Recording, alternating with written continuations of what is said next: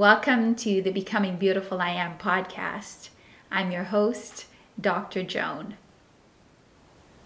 So last week, we took a deep dive and we looked at the forgiveness that had to be offered to Derek Chauvin for the killing and the murder of George Floyd.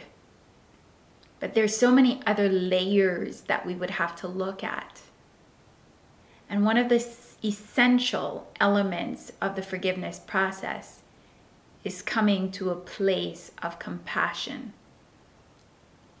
As we have compassion for the other, what we're doing is we're beginning to reflect on the ways in which we have done precisely and maybe exactly the same thing as that individual. In some way, shape, or form, I am responsible, whether it is 6 degrees of separation or 600 degrees of separation. I am responsible for the death of George Floyd. How? Sometimes it's an unawareness. Sometimes it's an inaction. Sometimes it's about caring about just me and not anyone else in society. And in that way, I participate in the continuation of a system that would perpetuate violence against another person because of their race and these false categories of humanity that we've created. We heal, we move forward, we let go as we come to that place of compassionate understanding. I want to take you this week into a different direction. And I want to ask you a question before we even begin. How legit are you? Yeah, it's a question of legitimacy. How legit are you?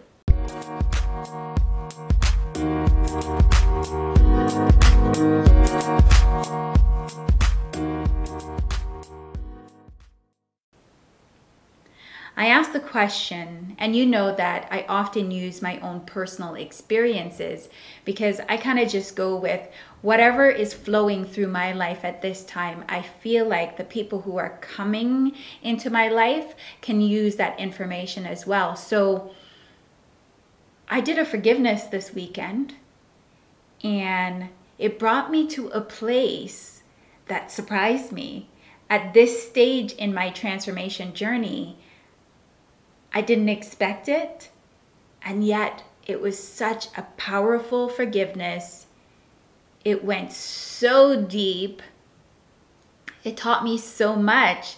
It brought forward a part of myself that I didn't even know was there. It was so strange. You know that when we do our forgiveness, we do it in front of a mirror. Why do we do it in front of a mirror? Because we have these brain cells called mirror neurons. And these brain cells help us to empathize with others. It helps us to have compassion for others, helps us to step into their shoe. But here's the thing. As we stand in front of the mirror, 3 things are happening. We're in 3 places at the same time. We're revisiting the past with the individual who has wounded us. So as we look in the right or left eye, and I'm going to talk to you more about that, we're revisiting the past in a moment that wounded us. And we go back as an observer. And as we go into that moment in the past, what we're doing is we're almost doing like a historical investigation. We're beginning to make this a new memory because we're beginning to see things in a way that we've never seen them before. As we, though, stand in front of the mirror, right? Like I have a mirror right here in my office. And, as I am looking in this mirror, I'm seeing myself in the present moment. So I'm in the past, but I'm also looking at myself in this present moment. But here's the thing, as the whole process of forgiveness unfolds, we eventually have to look into the future. So, past is visited, present stands still, and the future is now formed in a whole different way with new thoughts, new understanding, new awareness of our fears, new awareness of the things that we want and love, new awareness of some of the things we need to take responsibility for in order to actually shift the future. So I was questioning my legitimacy, and it was happening in these different layers that I hadn't anticipated. And it really evoked something in me. It really brought something out that kind of shocked me. So, whether it's our profession, our identity, all of these different elements that can apply, sometimes we question our legitimacy. So let me walk you through what happened. And I want to just walk you through the journey and the process, because for those of you that are Black people, there's a certain level of questioning our legitimacy that happens that I don't think we often think about. For all the other races, perhaps it's the same. And I wish you'll reach out to me and let me know how this episode actually impacts you. But let's take a deep dive. It was a pretty deep dive. So I had two scenarios happen a couple of days ago, and the first one was this. A client had come to see me. Now, you all know that I'm a nurse psychotherapist, that I do this thing called Becoming Therapy, where I'm helping people to forgive, to heal on these multiple levels. She had come, she had obviously gotten her receipt, she paid me, she submitted her receipt to her insurance company, and she was approved the first time, but the second time they questioned my credentials and then actually said that they made a mistake and that she would have to give the money back for the first receipt that they reimbursed her for. Now, this has happened to me over and over and over again. At the time before I did this forgiveness, I called myself an enigma.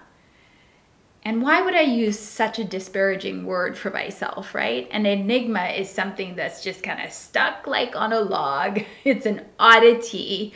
It's something that doesn't quite fit in.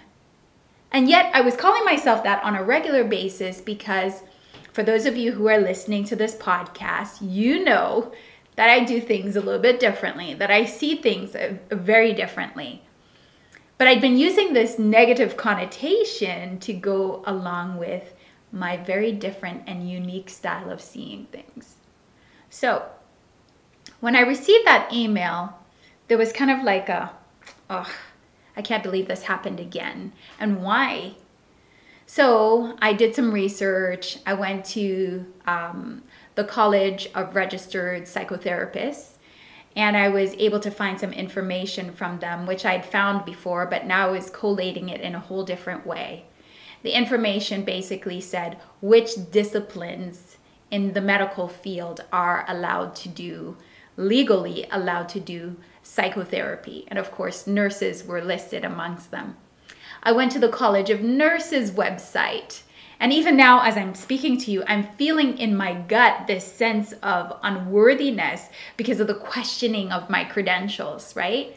It's not that I feel unworthy, but I'm taking on something that is out there and projecting it onto myself. And then I'm actually believing it as I'm thinking it.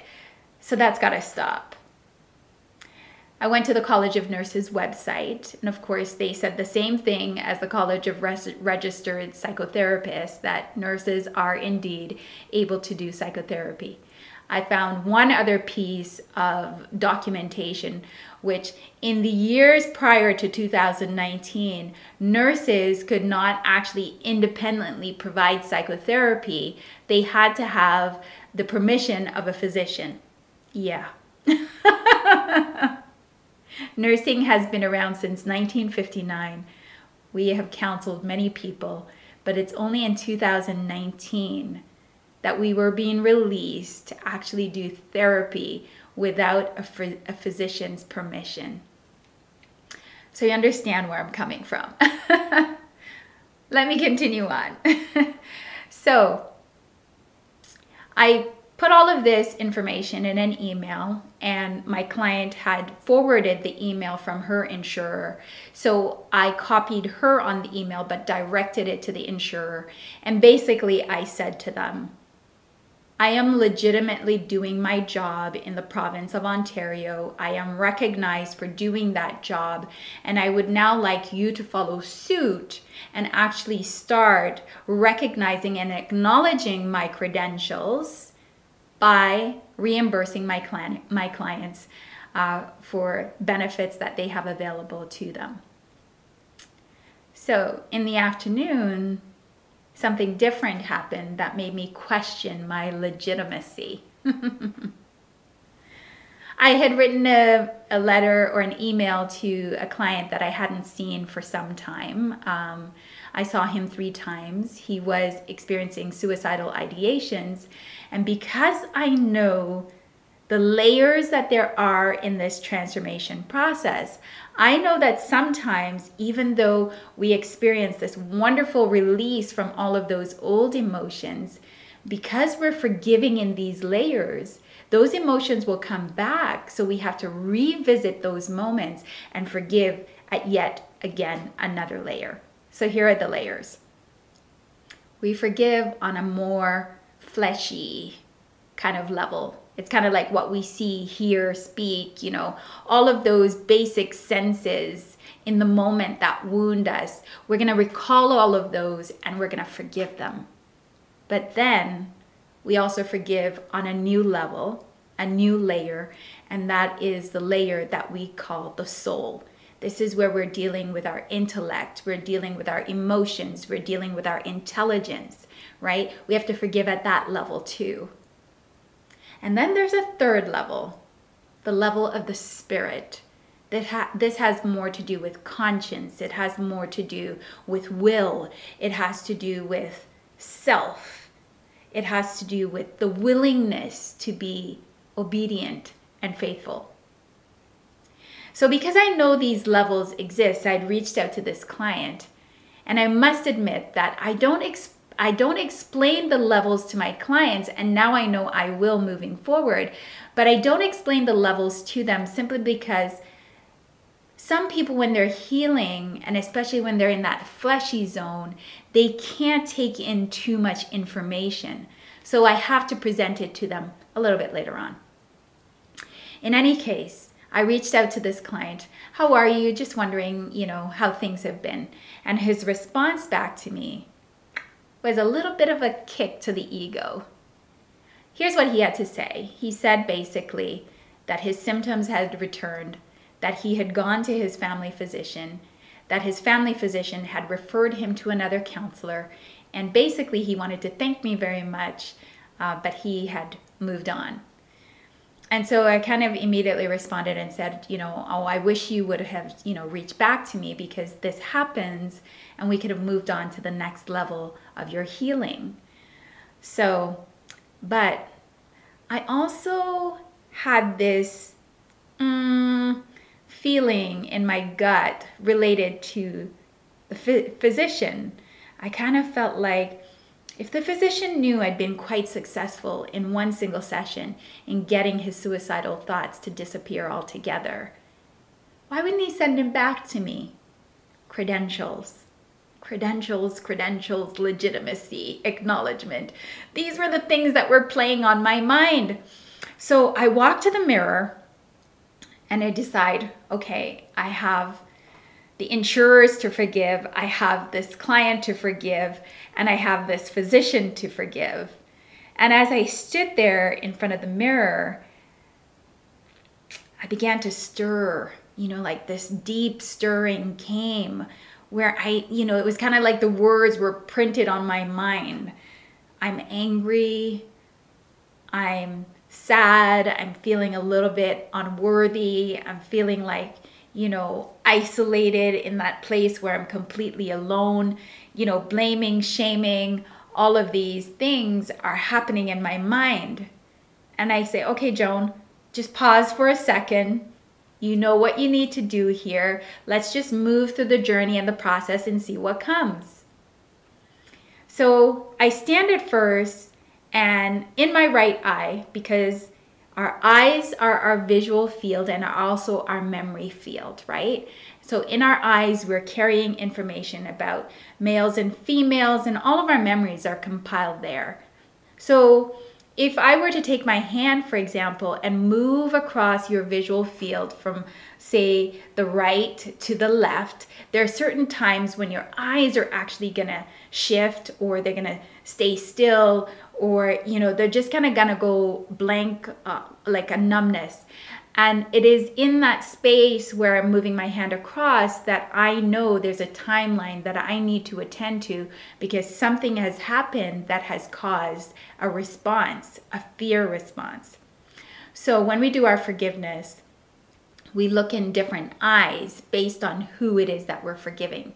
If we are female, then the opposite sex will be in our right eye. If we are male, then the opposite sex is going to be in the right eye. It's always the opposite sex in the right eye. We see ourselves and the same sex in the left eye. So I'm looking at him, my client, at first, and I'm asking the question, what do I want from him? And what I wanted from him was to come back, and instead, he basically went on to search for another method rather than trusting me. Trust me. Come and tell me there's a problem. Let's work it out together. Let's move to the next level. That's what I wanted from him. And instead, based on the advice of his physician, he basically left. I then turned my eyes upon the physician and I began to ask the question, what do I want from him? And it's the same sort of thing. Trust my credibility, trust my experience, trust that I have a method that works. Rather than, in this space of determining that I cannot possibly handle this situation, referring my client on to somebody that you think can handle it more credibly and basically more legitimately. And of course, as I continue to the insurance companies, it's the same thing that's arising. Why are you questioning my credentials when legally I have a right to do this? Why are you restricting my clients from actually coming? Because there's a lot of clients that, because their insurance company doesn't provide the benefits to them if they see me, they're going to go the other direction. So I'm at that point where I'm no longer comfortable with continuing in this way. So, as I stand there in front of the mirror, I begin to think to myself, and this is the question that we always have to ask. When was the first time, Joan, in your life, when was the first time you felt illegitimate? It didn't take me long. In a moment, I was able to pick out, I think it started at birth. And definitely, it started by age 5. I was born to a single mother, and my father was in her life the entire time, but my father was married. I was born into an adulterous affair. And you know how the old saying goes, right? Those children who cannot be claimed are illegitimate. Now, I have my father's name, so I know he claimed me. But this is where the depth and the unfolding of the entire experience became very real, came alive in a way I was not anticipating. Even to share this, in this kind of way, I know if I'm speaking to a Black person, a Jamaican, for example, they are completely going to understand what I'm talking about. Even if they grew up in a 2-parent family, we know that culturally, as part of chattel slavery, one of the things that often happened was that the male was used as this stud to basically impregnate women after woman after woman after woman. And that this has followed our culture in such a incredibly destructive way. So that so many children are born into families where they don't have a father living with them. And in some cases, they're not actually raised by their mothers either. So the reason why this legitimacy issue is bothering me so much is because of an earlier moment in time. But it's also happening now because I need to act. I've been far too comfortable in this place, and now it's time to do something about it. Okay, so, it's time to do something about it. Okay, let's face this. Let's actually dissect it for what it is. So, the legitimacy is not only concerning my father, because I do believe my father loved me. I do believe in other forgivenesses I've actually released him. And I actually dealt with the legitimacy issue. But now I was spreading the net a little bit wider, and I was beginning to look now more so at my extended family, because with my extended family, I don't know them very much. I've never really been brought in. So first I journal, right? Like I never go to the mirror directly. Once I knew what the issue was, I got out of the mirror, I sat down, I listened to some meditative music, and I began to seriously reflect, and I began to journal. And so here's what I had to ask myself. What did I want from my family, my extended family? What did I want from them? And of course the answer is, I want acknowledgement, and I want to be accepted. I want to be seen as a legitimate child and a member of the Samuels family. And what do I get instead? Well, for the most part, I don't know the Samuels family. The only time that I really met them was at my father's funeral. And even then, it felt very awkward. And there's never been anyone who has continually reached out to me. So I knew what I wanted. I knew what I got instead. And then I began to look at all the feelings. Well, now there's anger. Now there's unworthiness. Now there's dissatisfaction. Now there's a sense of like a hunger, a yearning to belong, right? So belonging is one thing, like there's a lot of reasons why we don't feel like we belong to something, but a family we belong to, unless there's some legal and legitimate reason why we can't belong.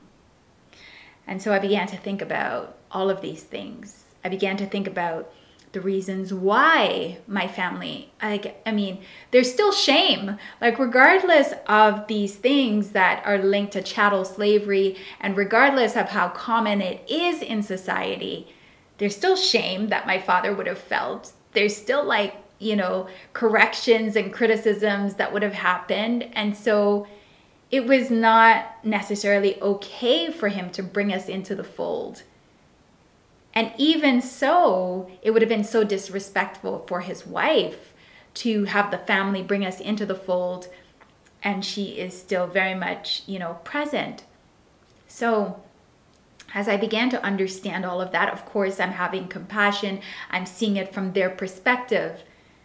And then something occurs to me in the middle of all of that. I have a younger sister. My father had yet another affair, and he had another child. But when she was about 8, his wife died, and he quickly remarried and married her mother. Yes, it's a bit complicated, but follow me, right? So now my sister gets to experience the legal rights and legitimate claims to being part of the family. She has a completely different experience from me. She gets to go and visit the uncles in England and the United States. She gets to visit the aunts. They know her at the funeral. They are able to comfort her and all of these wonderful things. She belongs.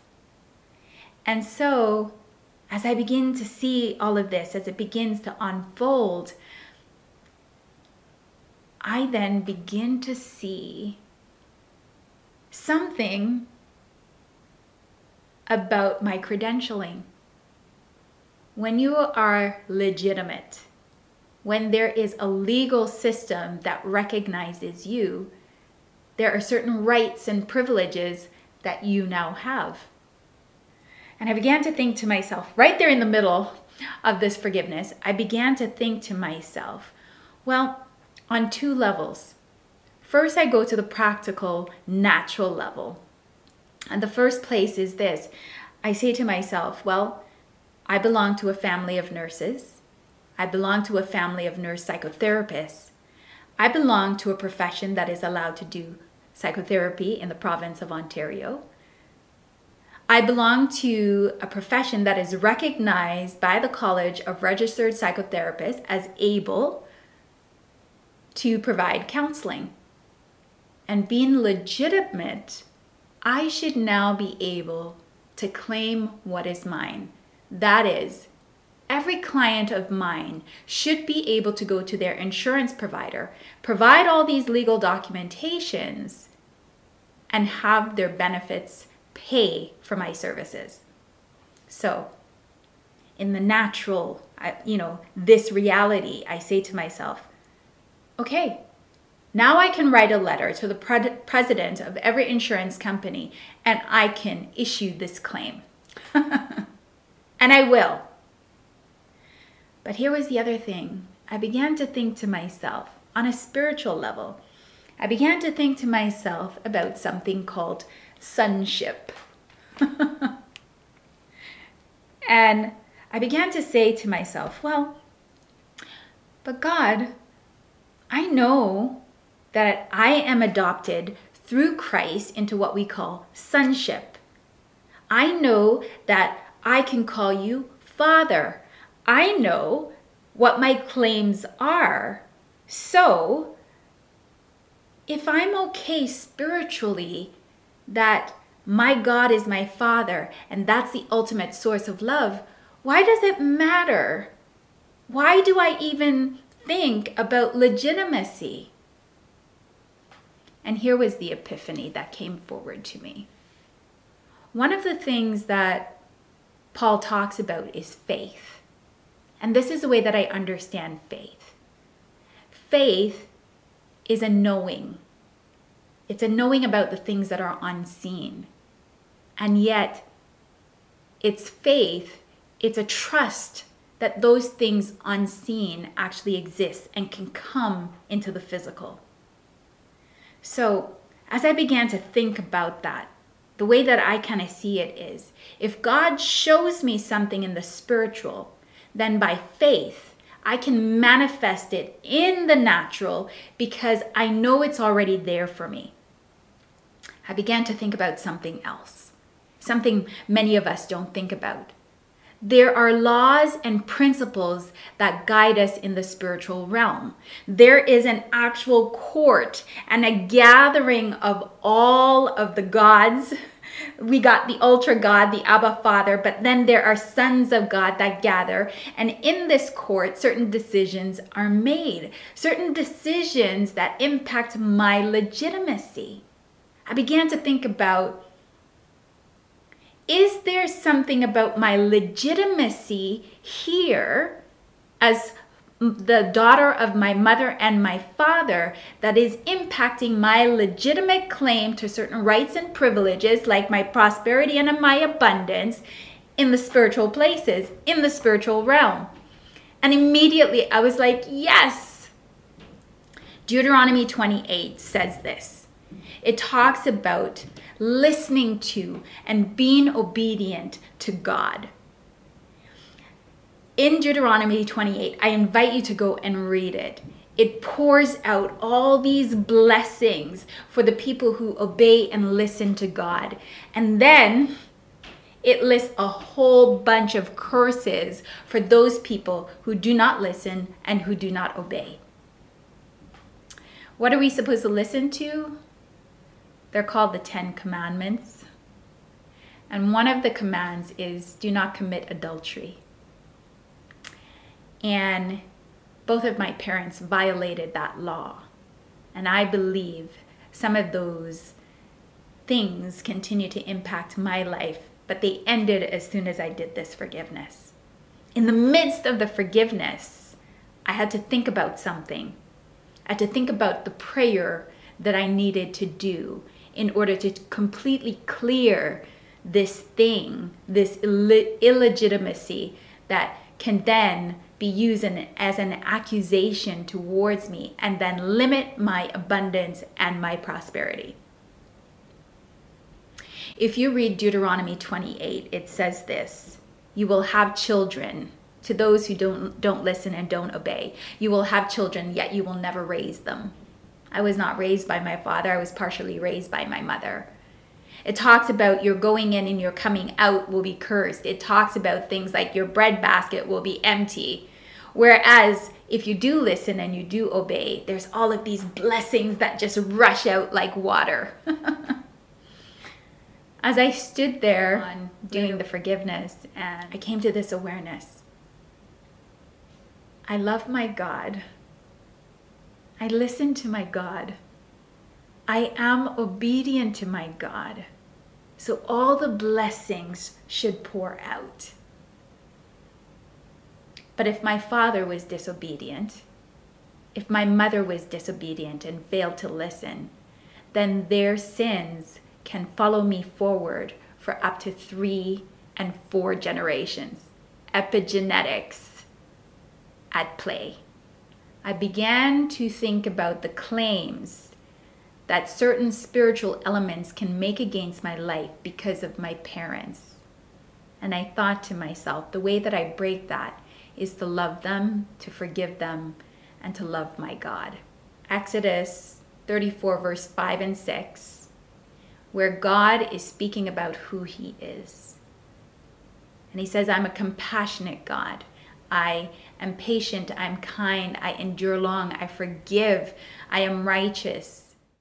I revisit the sins of the father on the children for up to 3 and 4 generations. It goes on in Deuteronomy and it says something different. It says it continues on and it finishes it by saying, but for those who love me, that transition or that revisiting of the sin ends. So I'm here and I'm saying to my God, I love you, so it needs to end. And so then I realized I was at the spiritual level where I needed to come to that place where my conscience is clear, where there's this full awareness and an obedience, a complete obedience to God, and that in this place of obedience, blessing, abundance, prosperity would come. I went back to the FLAB acronym.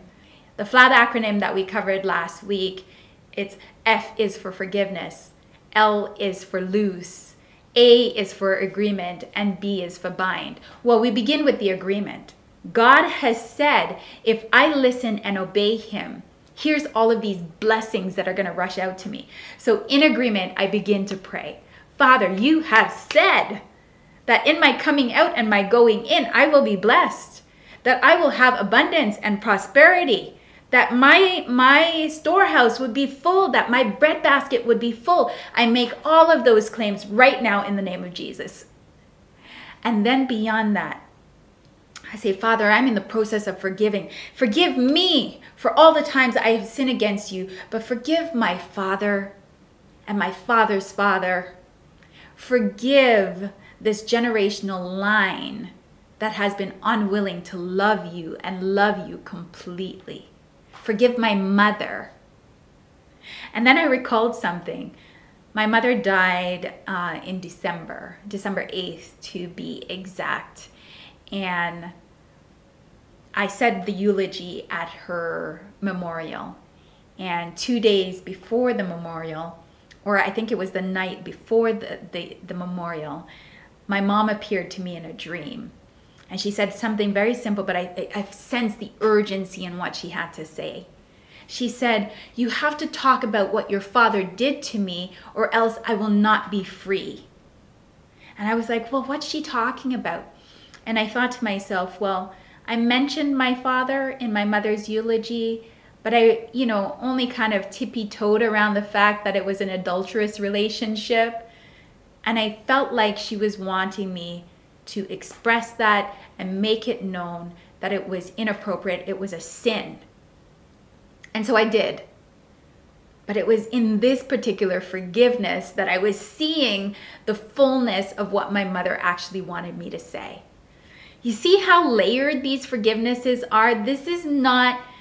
It's not an easy thing to do by ourselves. And because I've been practicing this for some time and I actually help people do it, I can see the layers. But I want you to know that this forgiveness process is not only cleansing, but it's transforming and it's shifting the spiritual atmosphere all at the same time. This is the beauty of what I call becoming therapy. It's bringing us to a place of complete love. Love for ourselves, love for others, love for our God. And then the blessings flow. I continued praying, right? I bind the spirit of adultery. I bind the spirit of poverty. I bind the spirit of despair. I bind the spirit of isolation and grief and exclusion and illegitimacy. I bind the spirit of rage and anger that has been with me. I bind the spirit that blinds me to my identity, right? And as I bind all of those, I loose truth, the spirit of truth, the spirit of life, the spirit of love, the spirit of just freedom and liberty. I began to loose all of these into my life. And then I said, Lord, let abundance and prosperity flow. Even as I write this letter and prepare this letter, put in positions those people, heads of the insurance companies, policy makers, decision makers, those people that will look at the contemporary view of who can offer counseling. Let them, without me even having to ask, recognize my legitimacy. Let them grant every single client their benefits in accordance with the legal rights and the spiritual rights that I have to make those claims. In Jesus' name. And then the only thing I could do after that, as I moved through the remainder of the forgiveness process, as I let my family go, as I let my father and my mother go, I turned to my client and that doctor and even the insurance company that, had emailed my client. And I said, thank you. Thank you, because even though I thought I was going to the mirror to forgive one thing, it was something completely different that I had to turn to. And in turning to that thing, it elevated me to a whole different spiritual level where I could now make a legitimate claim in the spiritual realm about what belongs to me and now pull it by faith into the natural. Isn't that beautiful? I know it was beautiful for me, and I hope as you're listening, you can connect what it is that I'm saying with your own life experience. I tell my stories not to be egotistical, not to always focus on myself, but because I understand myself deeply, and because I can then expose myself to you with the hopes that this exposure will help you to begin to expose your own self, your inner yearnings, the things that have been missing, you become aware of them. So as I thanked my client, I didn't even feel the need to forgive him anymore, Because just as I've said to so many of the people who come to me, the people who come into our lives, who trigger something, who cause us to fear, are actually here to teach us something. And he taught me that there was this sense of lack that I needed to attend to. So I finished off the forgiveness. I finished off the prayer. I got to the part where I do the affirmations. And the affirmations went something like this. I love my God. I love my family. I love myself. I am legit. I claim every right. I claim every right that is mine. Every legal right that I have in the spiritual realm, I claim it now. In Jesus' name. There's a part where we say, I love you and I accept you for who you are. You know, because we always do the forgiveness of the other, and then we do the forgiveness of ourselves. And so as I turned and I said to myself, Joan, I forgive you for moving on without me. Because that was what I said to my family. I forgive you, family, for moving on without me. Instead of acknowledging me, accepting me as a legitimate member of the family, I had to do the same for me. Joan, I forgive you for moving on without me. Instead of acknowledging me, accepting me, legitimately recognizing me as part of the family. And then I began to say things like, I'm a part of the nursing family. I claim that legitimacy. I'm a part of the family of nurse psychotherapists. I claim that legitimacy. I'm a part of a discipline that can independently provide nursing care. And I claim that legitimacy and all of the benefits that come with being in this family. And as I began to say that to myself and I got to the very end, which is, I love you, Joan, and I accept you for who you are, it was almost like I was speaking the voice of God, and he was saying, I love you, Joan, and I accept you for who you are. You are my daughter. You are my child. There are rights that belong to you, and you can freely, take hold of all of the benefits of being a part of the family of God. Right? Beautiful, stunning. And then we continue on. The last part of the forgiveness process is all about saying, I am ready. I am ready. I am ready. I am ready to be happy and healthy. I am ready to live in a place and stand in a place of being legitimate. I am ready to make my claims about who I am, what I do, the beautiful process that this is, the powerful journey it takes people on, and how it moves them from this place of believing they're mentally ill to simply understanding you're moving through a spiritual process. The process requires that you cleanse yourself of all of these things that darken your eyes to the love that is. I continue on. The last part of the process is about, I'm going to walk the path I was intended to walk. I'm intended to help people become powerful, authentic, genuine, the most, confident version of themselves. Not only that, but I'm intended to not just take this to individuals, but I'm intended to take this to groups of individuals, and especially the African diaspora. Beyond that, I am developing the first psychotherapy certificate for nurses. It's going to be developed by a nurse for nurses to empower nurses to do something so powerful in return for the people that they serve.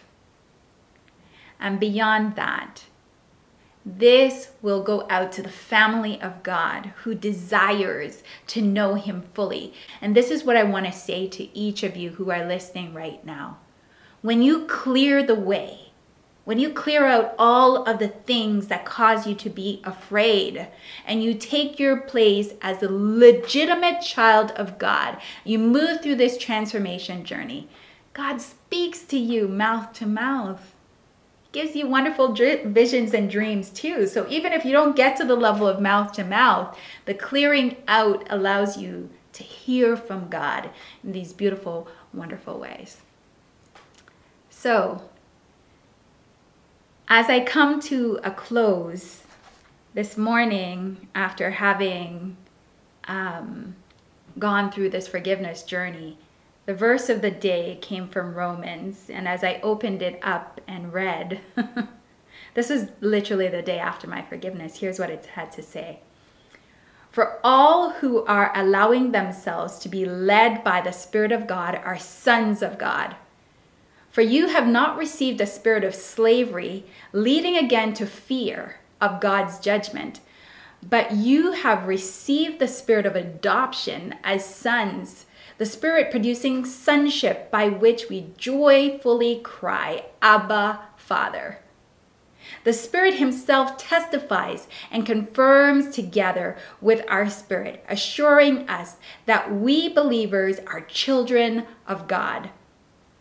And if we are his children, then we are his heirs, also heirs of God, follow their heirs with Christ, sharing his spiritual blessing and inheritance.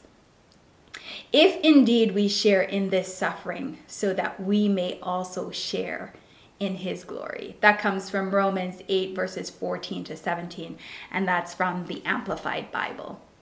So I think I want to close off by giving you just a little bit more. And the little bit more is this. I've been introducing the questions of the forgiveness process. And what I want to say is, it's not just about answering the questions, but it's about a knowing. It's about a transformation journey that we're all on. We can all examine the question, what did I want? And we can examine, what did I get instead? We can even sort out our feelings by doing a Google search and finding a feelings list. We can also go to the place of having compassion. But as we move through this process, I want you to know that something else is unfolding. And it's unfolding from it's such a profound statement that was made by Paul in the book of Philippians. Philippians 1 verse 21 says this. Paul is talking about his own transformation journey. And what he's saying is, or what he comes to, is this pivotal statement. He says, to live is Christ. To die is gain. So I want to explain just for a second why that is such a profound statement. I talked about the staircase, right? That we forgive in these layers, right? And what I want to say is, we're also dying in each layer. It's a death to self. At first, we focus on the fleshy stuff. We focus on the wrong that was done. Somebody stole something from us. Somebody told a lie. Somebody physically left us. Somebody physically sent us away. Somebody beat us.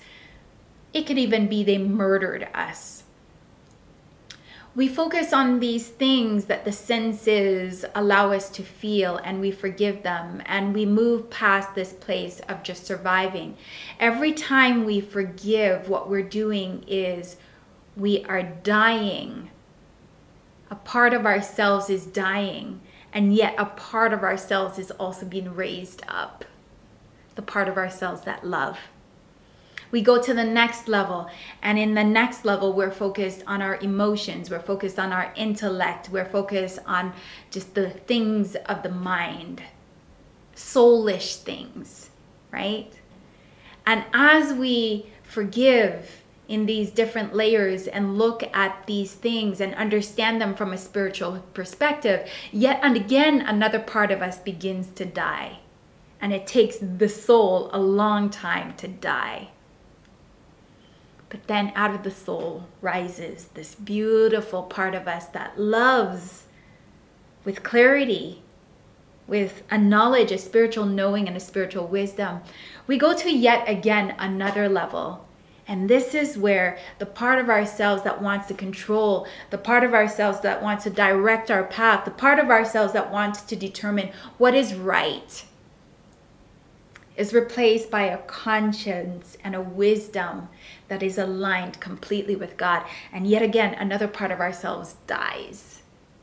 And out of that, miry clay rises the new self. And this new self is the very image of God. To die is gain. To live is Christ. To truly live is Christ. So in the same ways that I've talked about these layers, right? There are these 3 layers. I want you to think about it as 3 days in the tomb.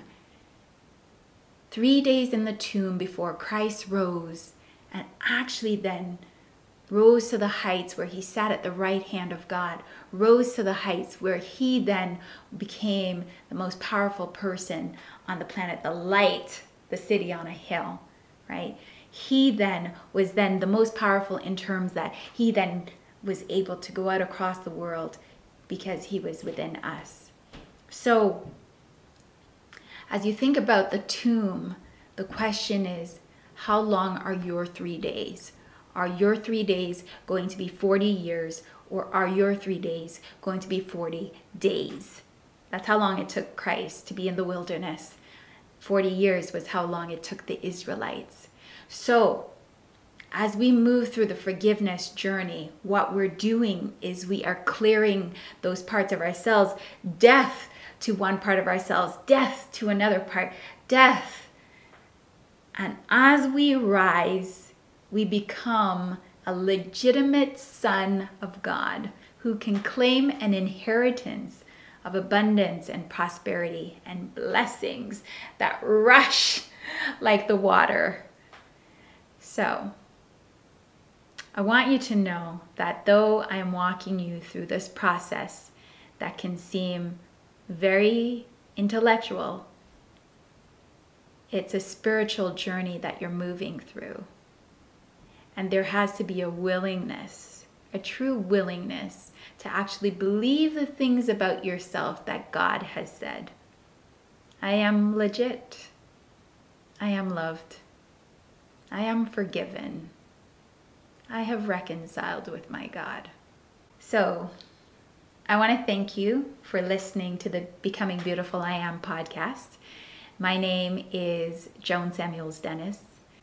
And if you so desire to reach out for any reason, whether that is to comment on what I have said here, or it is to seek some individual therapy, spiritual care, or it is because you are desiring to walk the path that God has laid out for you, reach out to me. You can visit my website at drjoan.ca. You can also follow me on Instagram at becomingbeautiful_I_am. If you're on LinkedIn, you can follow me at Joan Samuels Dennis, RN PhD. So until next time, rise, forgive, and live fearlessly.